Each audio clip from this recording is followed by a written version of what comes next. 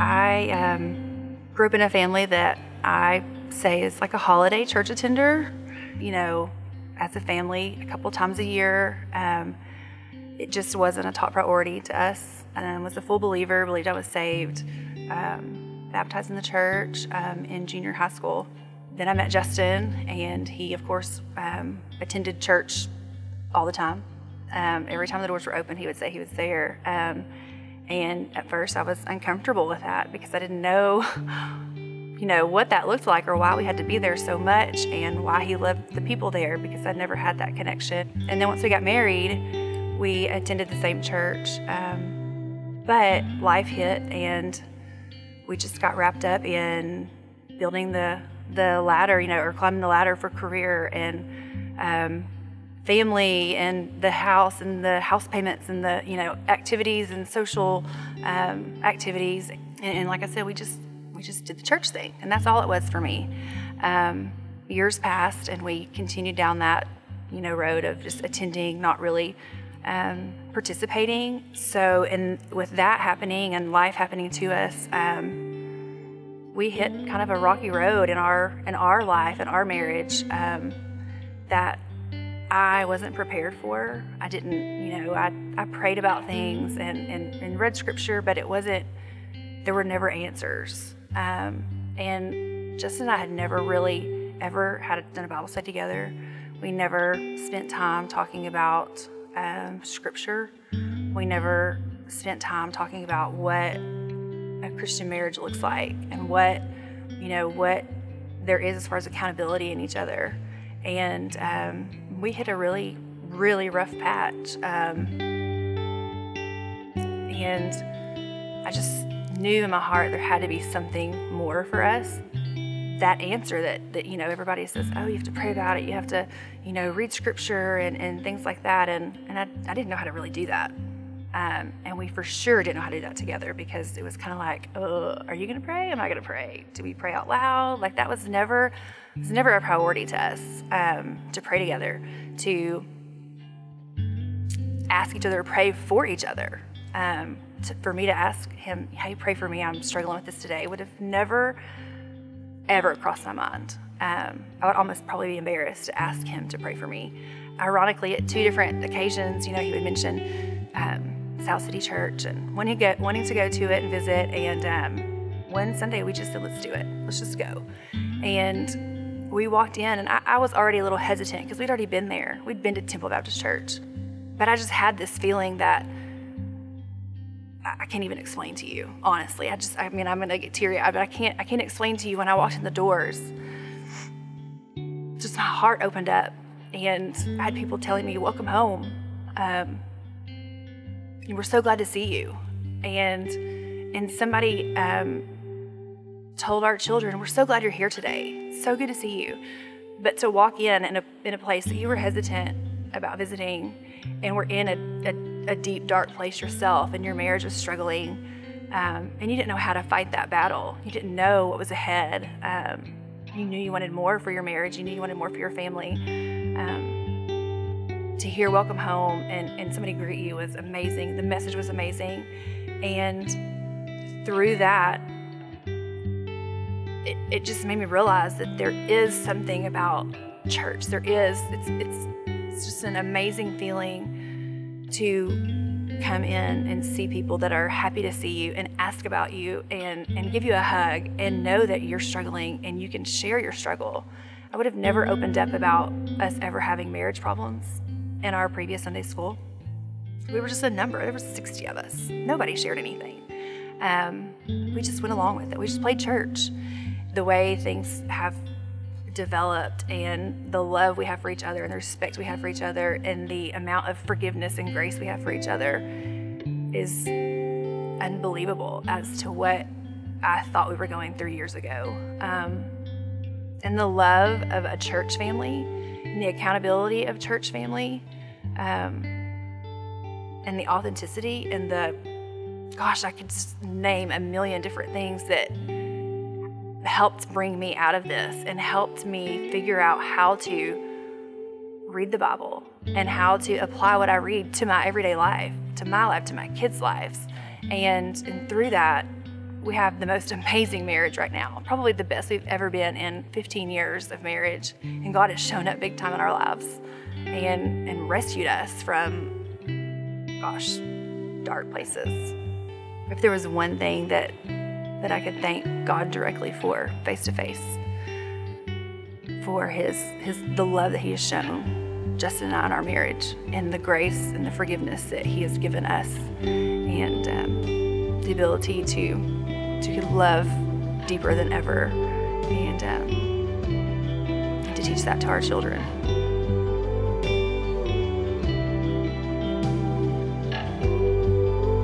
My name is Kim Elrod, and this is my story. This is my story. This is my song, praising my Savior all the day long.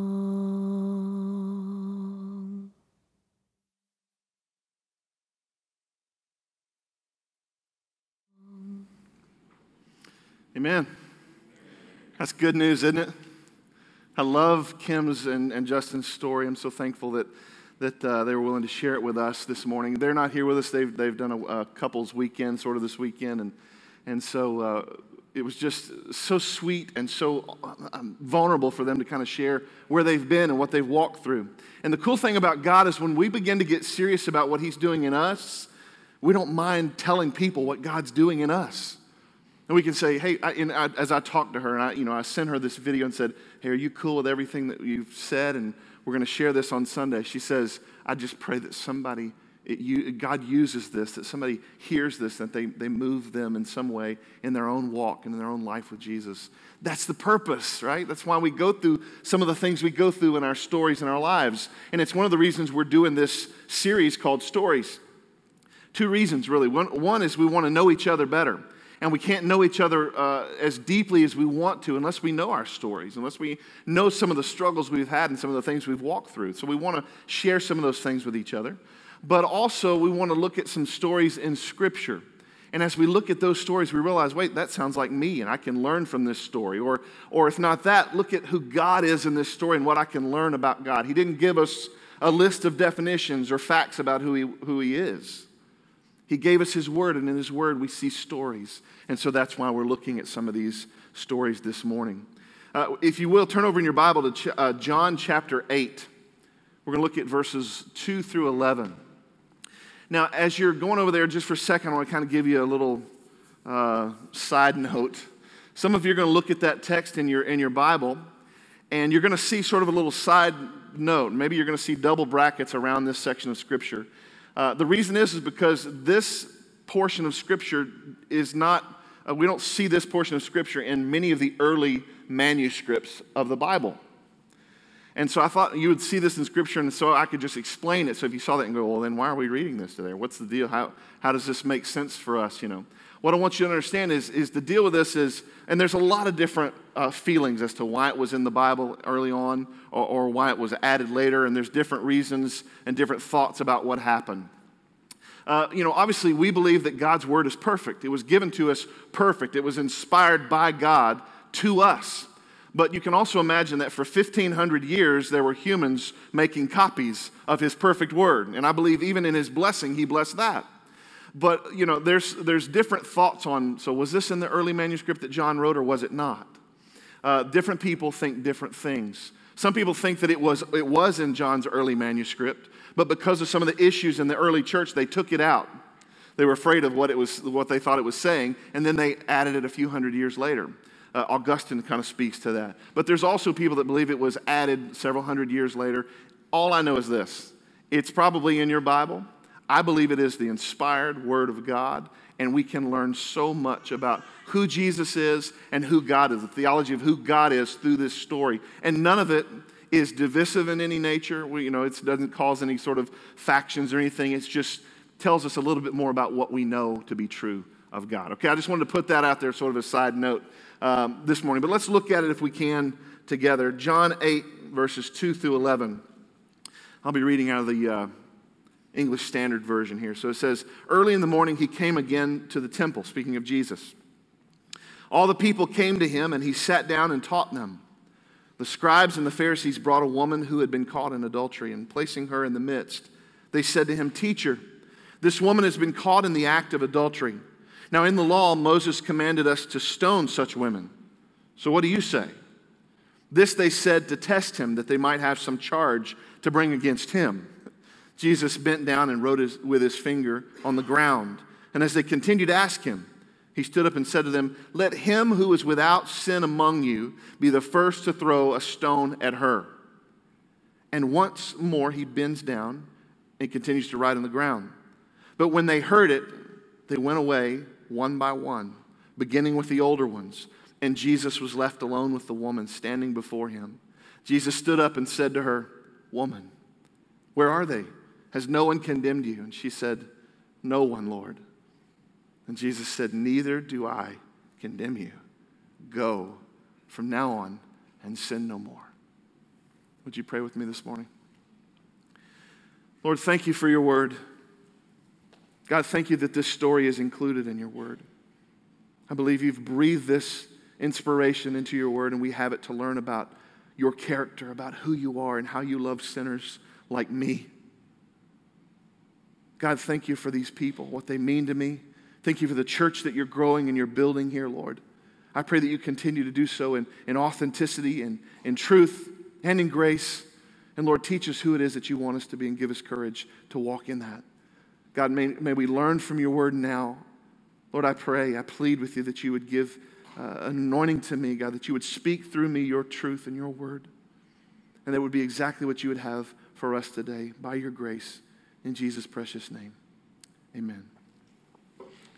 I love this story. So many different aspects of it. We see that Jesus has been at the Mount of Olives, it says in verse 1. The Mount of Olives to the temple is kind of like about the distance from like here to Home Depot, you know. There's two sort of mountains, or really they're just sort of big hills, really. They're not that big of mountains. Mount of Olives, he was at, and he comes over through the Kidron Valley over to the temple. And as he does, he sits down to begin to teach people. And people come up and they want to start learning. Well, they're not the only ones that are in the audience, right? There's also some scribes and some Pharisees in the audience. I want to explain who these people are. The scribes are basically the lawyers of the day. Their focus was to focus on the Word of God, focus on what they knew to be the rules and regulations of the Old Testament, of the book of the law, right? That's what their focus was. There was also another group called the Pharisees. Their focus was to keep religious purity for the Jews. And so some Pharisees were scribes, some scribes were Pharisees. It was kind of, they kind of intertwined in ways. And you see them together a lot in different indictments by Jesus and also different run-ins that he has with the scribes and the Pharisees. And this is one of those. We see that they bring this woman before Jesus. And we're going to see sort of why, right? They want to trip him up. They want to catch him. They want to find some way that they can accuse him of something. And we're going to see kind of how he handles this. Obviously, their focus in this story is not textual purity as scribes. It's not religious purity as Pharisees. The text tells us their reason for doing this. The only reason they brought this woman to Jesus is to catch him. It's to catch him. This is the first point on your card this morning that I want to make you aware of. This is what I want to say. Religion only sees broken rules. It never sees broken people. Religion only sees broken rules. It'll never see broken people. And this is proven by what they're doing. They bring this woman caught in the act of adultery before Jesus. And their focus is to catch him. Well, I want you to see something. Thankfully, they're not the only judges in the room that day, right? There's another judge in the room. We're going to see what he does. But they bring him to Jesus, bring her to Jesus. And what they've done is because they don't see the woman, they don't see brokenness of people, they only see broken rules. What they've done and what we can easily do, and what probably we've all done at one point or another, is we can put ourselves in the seat of the judge. Have you ever done that? This means yes. You have. It's easy to put yourself in the seat of the judge, right? It's easy to think, oh yeah, they're the ones who broke the rules. But the truth is, church, we've all broken the rules. Everyone. We've all broken the rules. We've all messed up. None of us are perfect. No one. In fact, I think about Jesus in the Sermon on the Mount. He begins to kind of explain the commandments. And as he does, he's not trying to do away with the commandments. He wants to fulfill the commandments. In fact, the scripture says that to the jot and tittle, he wants every aspect of the commandments that he's given, that the Lord has given to Moses, he wants to be lived out. In fact, the Sermon on the Mount is him fulfilling all the way, making it even more full, the truth of that situation. And so he says things like this. The commandments say, do not murder. Thou shalt not murder, right? But Jesus says, he takes it to the nth degree, if you will. He blows it up as much as possible. Says, it's not just if you murder somebody. He says, if you have anger in your heart, if you say, that guy's stupid, you've committed the act of murder. Can you imagine the gasp in the audience? Well, wait a minute. Jesus, we've all done that. Jesus goes, right. Then, and he says, you've heard it said in the commandments, do not commit adultery. And Jesus says, but I say this, if you even look lustfully at a woman, you've committed adultery. And you hear the gasp in the audience. Well, everybody's done that. And Jesus says, yeah. What he's doing is he's showing that no one can live perfectly, that we're all guilty, we're all sinners. In fact, Paul says this in Romans chapter 3, verse 23 says, for all have sinned. All have fallen short of God's glory. We're all equal in this. We've all broken God's law. We've all messed it up. Everyone. And when we place ourselves as judges in that judge's seat, this is what we do. We can easily go, hey, we're better. At least I'm not like them. I'm not like the Pharisees. You ever done that? Sometimes we do it unconsciously, sadly. And we think, well, I'm better. At least I haven't done that sin. Well, people say this all the time. I've never killed anybody, Kind of proves the point of Jesus going, yeah, but you have been angry. Yeah, you have called somebody stupid. Well, I've never committed adultery. Yeah, but you have looked in someone with lust in your heart. You are guilty. Everyone in this room today, everyone on this planet today is guilty of falling short of God's glory. We've all sinned. And when we place ourselves in the seat of the judge, there's some things that we can do. This is the way Jesus puts it. He says in Matthew 7, verse 1, he says, judge not that you be not judged. For with the judgment that you pronounce, you will be judged. And with the measure you use, it will be measured to you. Why do you see the speck that is in your brother's eye, but you don't notice the log that is in your own eye? Or how can you say to your brother, hey, let me take that speck out of your eye when there's a log in your own eye? See the hyperbolic way that Jesus is trying to show this here and get his point across to us. Verse 5, you hypocrite. First take the log out of your own eye, and then you'll see clearly to take the speck out of your brother's eye. Listen, when we become a judge, the first thing that we do is we forget our own sin. We forget we're sinners. Do you know when the Pharisees brought this woman and they didn't bring the man, that was a sinful action because in the Jewish law, both people that are guilty of adultery should be stoned. They've already sinned. They don't see their own sin. And when we become a judge of other people, it's like we've forgotten our own sin. We need a mirror instead of a pointing finger, don't we? God, would you show me? If we're burdened about somebody's sin, it ought to be ours. God, show my heart where I've broken your law. Show me where I've done the things that you don't approve of. Show me those things because I promise you they're in your heart. But how often do we instead, not me, we look at everyone else and we begin to judge, and in doing so, we forget that we're sinners. Well, then when we forget that we're sinners, the second thing that we do, Jesus says in this passage, is we become hypocrites. And when we become a hypocrite is somebody that expects you to do something but is not going to do it himself, right? Expects you to do something but you're not going to do it. You're not going to live the way you want somebody else to live. Jesus says that's what happens. You hypocrite, first take the log out of your own eye, and then you'll be able to see clearly to take the speck out of your brother's eye. What happens, though, is when we become blind to our own sin, we forget it. We become hypocrites. We then can use our lofty spiritual positions as leaders or whatever the case may be. without conscience. And listen, this is scary. This is scary, and we're seeing the effects of it in our country. We're seeing the effects of it in families. When we become blind to sin, we judge other people, we become hypocrites, and we have no conscience whatsoever. I'll just do whatever I want to do. It's dangerous, church. It's dangerous. No, there's no question that this woman who's been brought before the Pharisees, before Jesus, the Pharisees have brought to him, she's been used before by men. She's been used for selfish gain before, but now she's being used by the Pharisees. Like I said, not for textual purity and not for religious purity, but to trap Jesus, to trick him, to find a way to accuse him of something. They've caught her in the act. Do you notice that? Listen, this is kind of like the tango. It takes two to tango, right? I guess. I don't really tango that much. It takes two to tango. There's two people who are guilty in this sin. And yet only the woman is brought? Is that fair? Is that right? Why is she the scapegoat? Why is she the one that's going to be held accountable for the sin of two people? It's because she's been set up. You don't catch people in the act of adultery unless you set them up.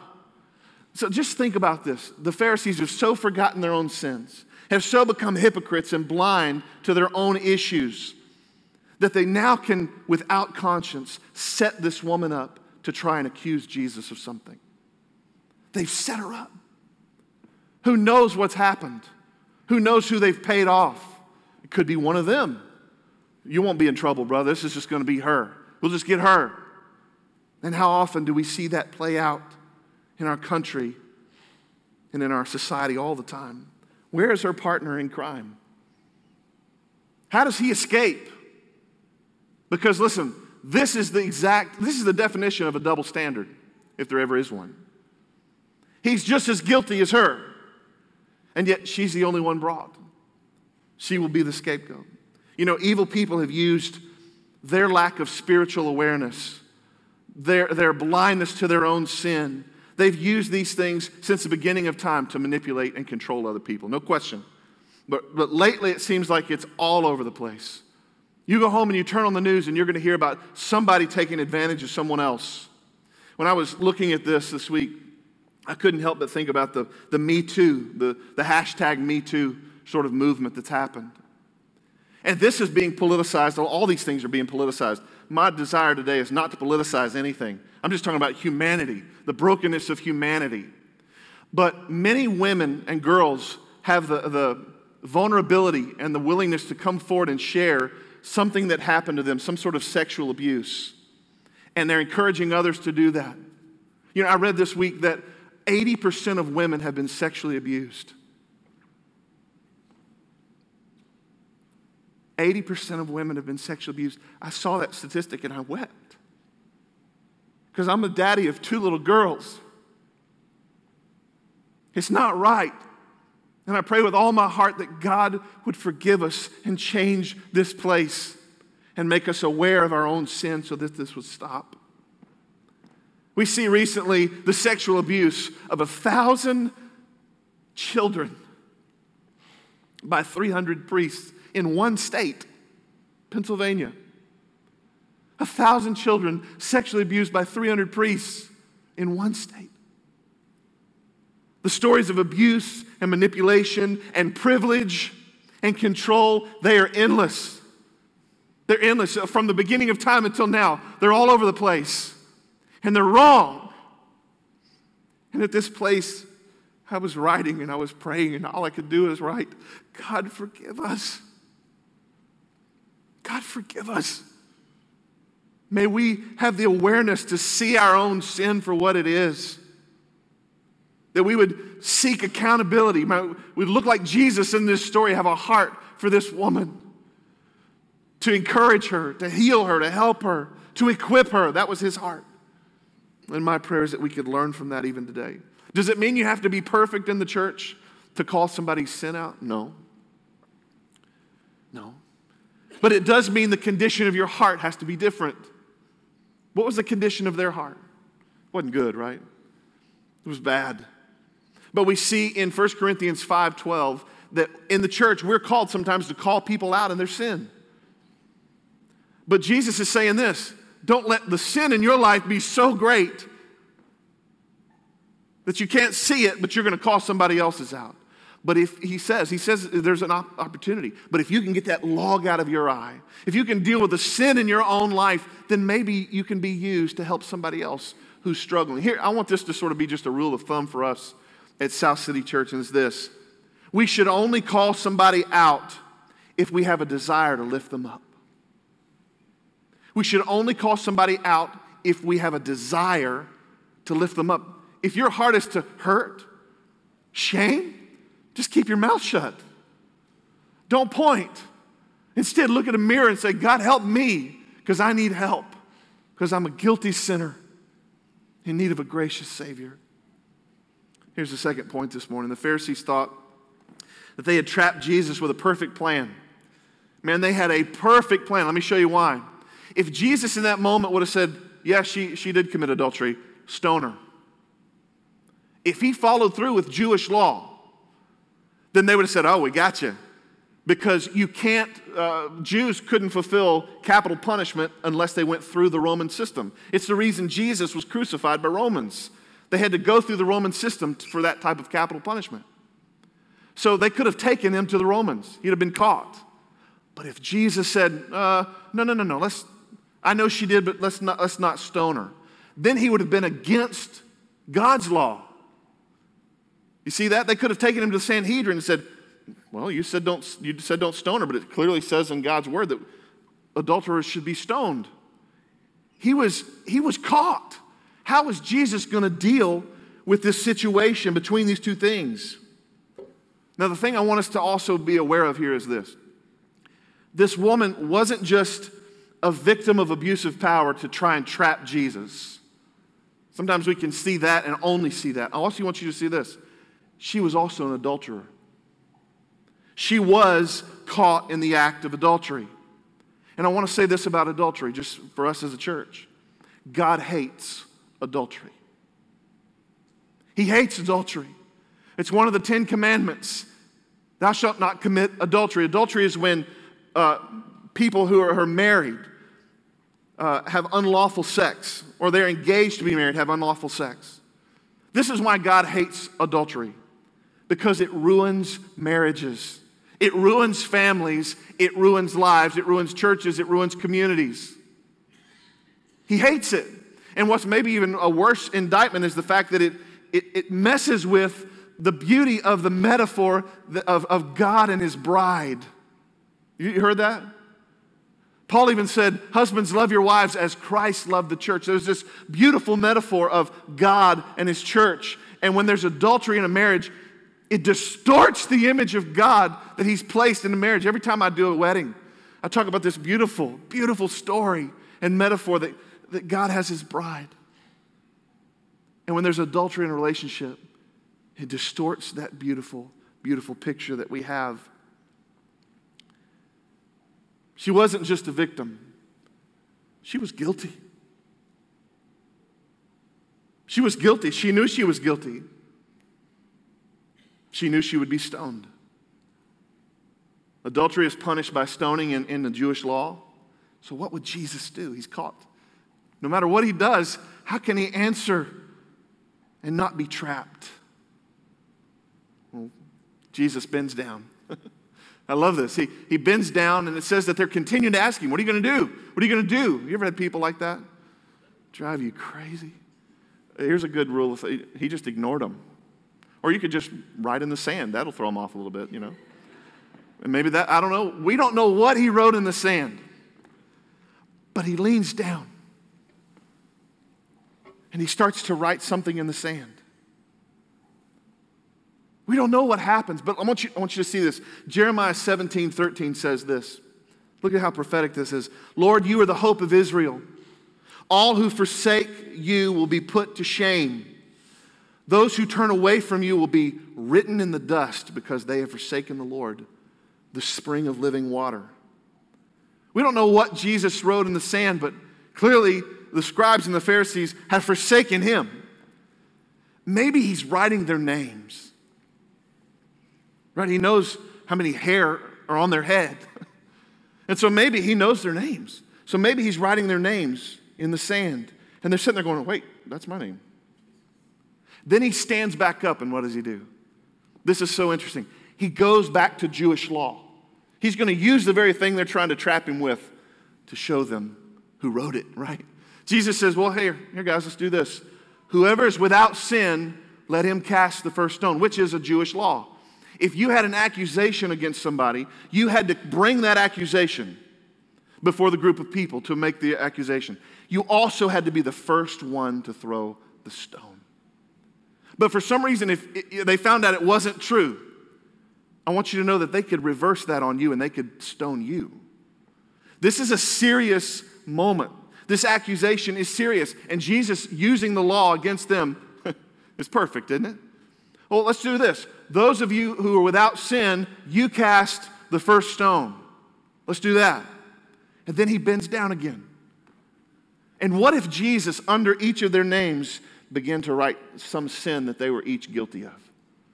What if he wrote under their names the name of their mistresses, the name of their broken lives? Whatever he wrote, it got their attention. Because the text says that from the oldest on down, they began to drop their stones and walk away. Now, I don't know about you, but as I've gotten older, one thing that is so clear for me is my sin. Just as I've matured in the Lord, as I've gotten older, I know how desperate I am for the cross of Christ and forgiveness in my life. And maybe that's, I don't know. But the text says the oldest on down began to drop their stones and walk away. And then Jesus is left alone with the woman. This is where we get the title of our message this morning. A guilty sinner and a gracious Savior. Just can you picture this poignant moment? This woman who's guilty, standing before Jesus, and the first thing he says to her is full of dignity. It's full of respect. He says, woman. May not mean a lot to you, but I want you to know it's the exact same thing he calls his mother in John 2 at the wedding at Cana. He calls this woman the same thing he called his mother, and I promise you he treated his mother with respect and dignity. And in the same way, he sees that in her. This may be the first man. Jesus may be the first man that she's been able to look into his eyes and him not have some selfish, ulterior motive. This may be the first person she's been alone with that she can trust completely.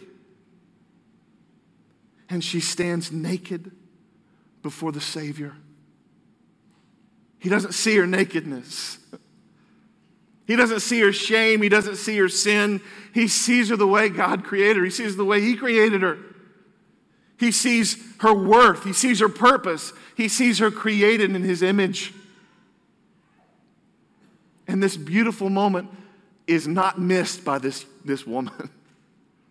She knows what He's done. She knows what He's saved her from, right? He stands before her and He says, woman, where are they? Has no one condemned you? She knows what has happened. He has rescued her from a death sentence. He saved her life. She knows that. And her answer proves it because she says, no one, Lord. Listen, anybody who comes to know Jesus as their Savior, at some point they had to look at their lives and realize that He wants to save us from a death sentence. He wants to rescue us from hell. And if you can acknowledge that, you can receive Him as Savior. She realizes that. No one, Lord, you've saved me. And Jesus says this to her. This beautiful, beautiful moment. She says, no one, Lord. He says, neither do I condemn you. Now, I want you to see something here that's very important. Jesus, when He stood up, He said, hey, those of you without sin, you cast the first stone. And they all went away. Why? Because they had sin in their lives, and at least they acknowledged it. Who doesn't have sin in his life? Jesus. Jesus is the only one actually worthy to stone this woman.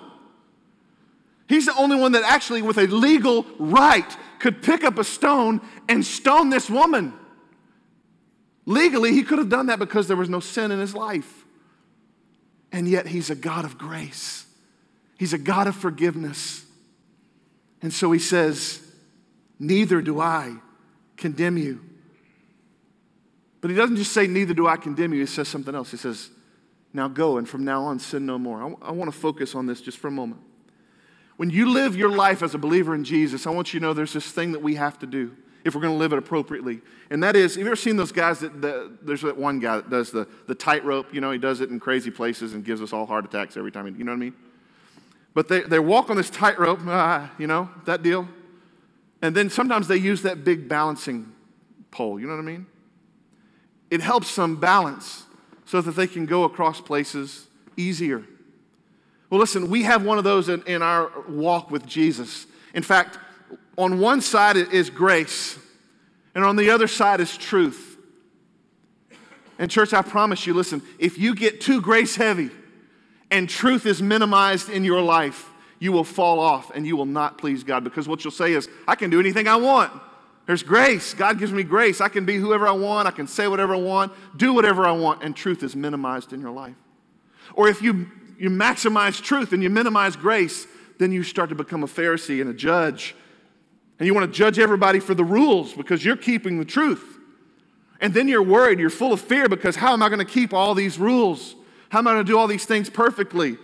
And it's out of whack. But church, if we could just get it balanced, a life of truth and grace that we walk in. We know we're covered by God's grace, but we go and sin no more. We walk in the truth of who He is and who we need to be in Him. God will give us a life that is balanced and fruitful.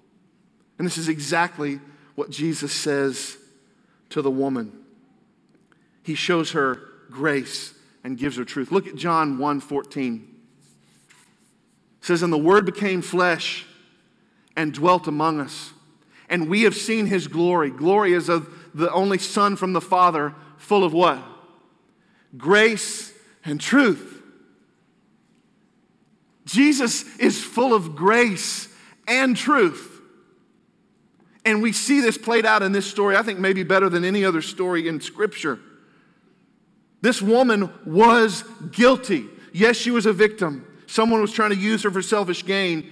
Yet she was guilty of the sin of adultery, and according to the law, she deserved death. And guess what? According to the law, I deserve death. According to the law, you deserve death. But He doesn't condemn her. Clearly, He is a God of forgiveness, God of grace. He doesn't treat us as our sins deserve, Scripture says. So when He says, neither do I condemn you, I want you to see something. Jesus is not going, hey, no big deal. You see the difference? He's not going, hey, no big deal, don't worry about it. He doesn't treat her as her sins deserve. Her sins deserve death. He gives her grace. That's what grace is. When God gives you, He doesn't give you what you deserve. That's grace. But then He says, go and sin no more. That's the truth. How should she live? He doesn't just, quote, let her off the hook. See, all of our sins, every single one of them, requires payment. Every single sin has to be paid for. Why? Because God is a holy God. He is just. And every sin must be paid for. And what is it paid for with? Death. Paid for with death. The good news this morning is you get to choose. You can choose Jesus' death on the cross. 1 Peter 2:24 says that He bore our sins on the cross so that we might be forgiven. You get to choose. Lord, I want you to bear my sins on the cross, or you can pay for your sins eternally in hell. It is a real place where punishment is made for sins. And I suggest that we trust Jesus. He wasn't just winking at the sin. He wasn't just going, no big deal. He knew in that moment when He said, neither do I condemn you. He knew that her sin would be paid for. He would pay for it. It would be paid for in His blood and not hers. Ours is paid for in His blood and not yours, not mine. This morning, as I close, I just got to ask you this question.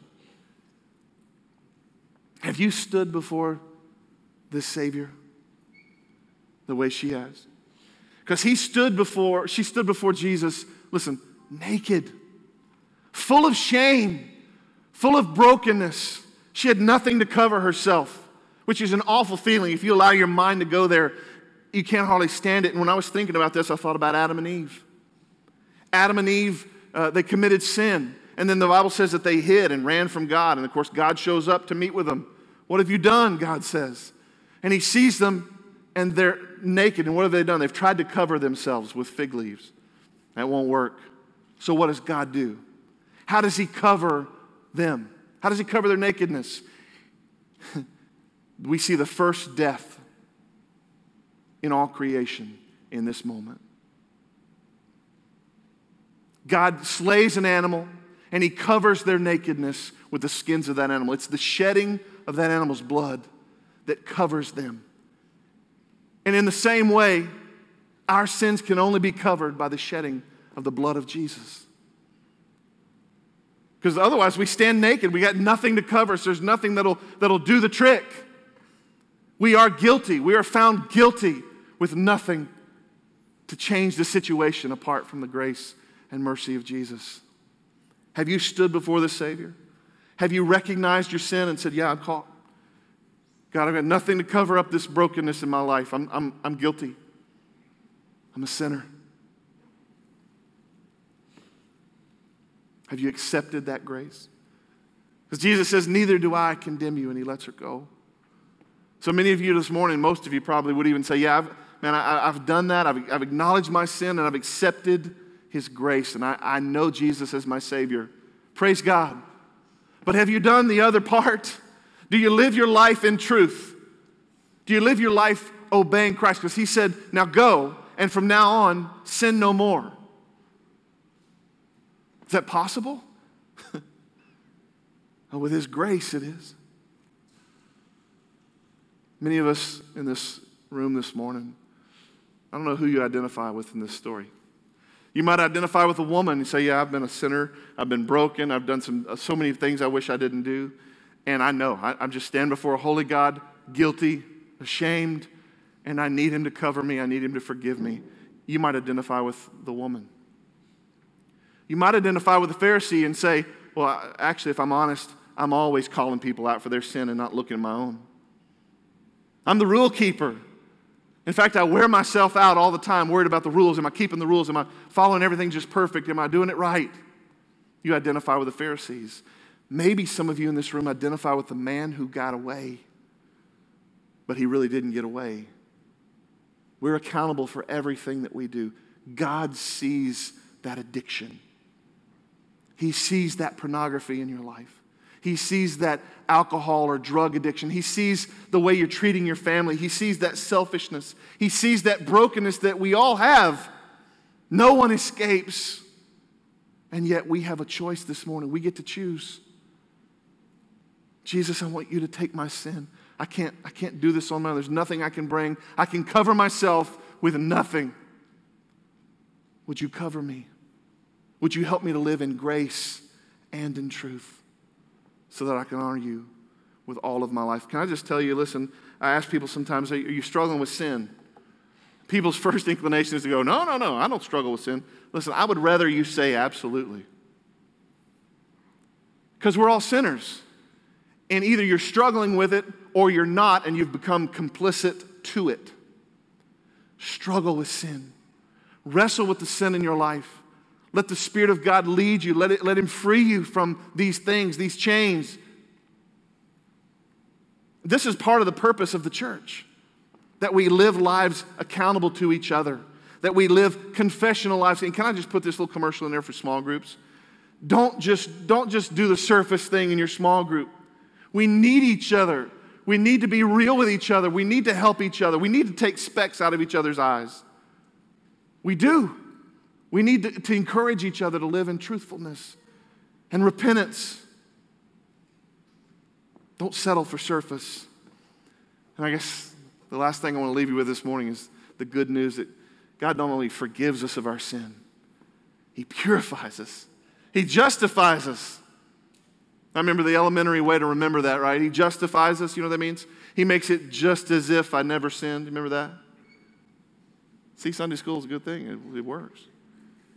God not only forgives you, He justifies. This is what it says in 1 John 1:9. If we confess our sins, He is faithful and just to forgive us of our sins and cleanse us. Some of your Bibles say purify us from all unrighteousness. God not only forgives you of your sins, He makes it your life as if you never sinned. He redeems you. There's hope. We can leave here today with a smile on our face because God forgives us and He makes us new. Hallelujah. Praise God that He changes us, and He doesn't only just change us, He makes us new. This morning we're going to sing a quick song, and I'm going to be down front here, and maybe you're identifying with one of these people in the story, whoever it is. They're all sinners.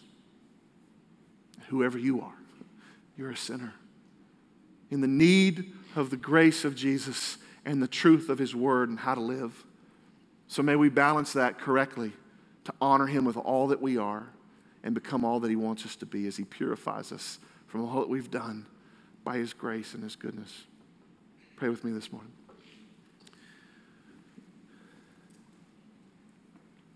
Lord, we are all this woman. We are all found guilty, standing before a holy God. And though you have a right to punish, God, though you have a right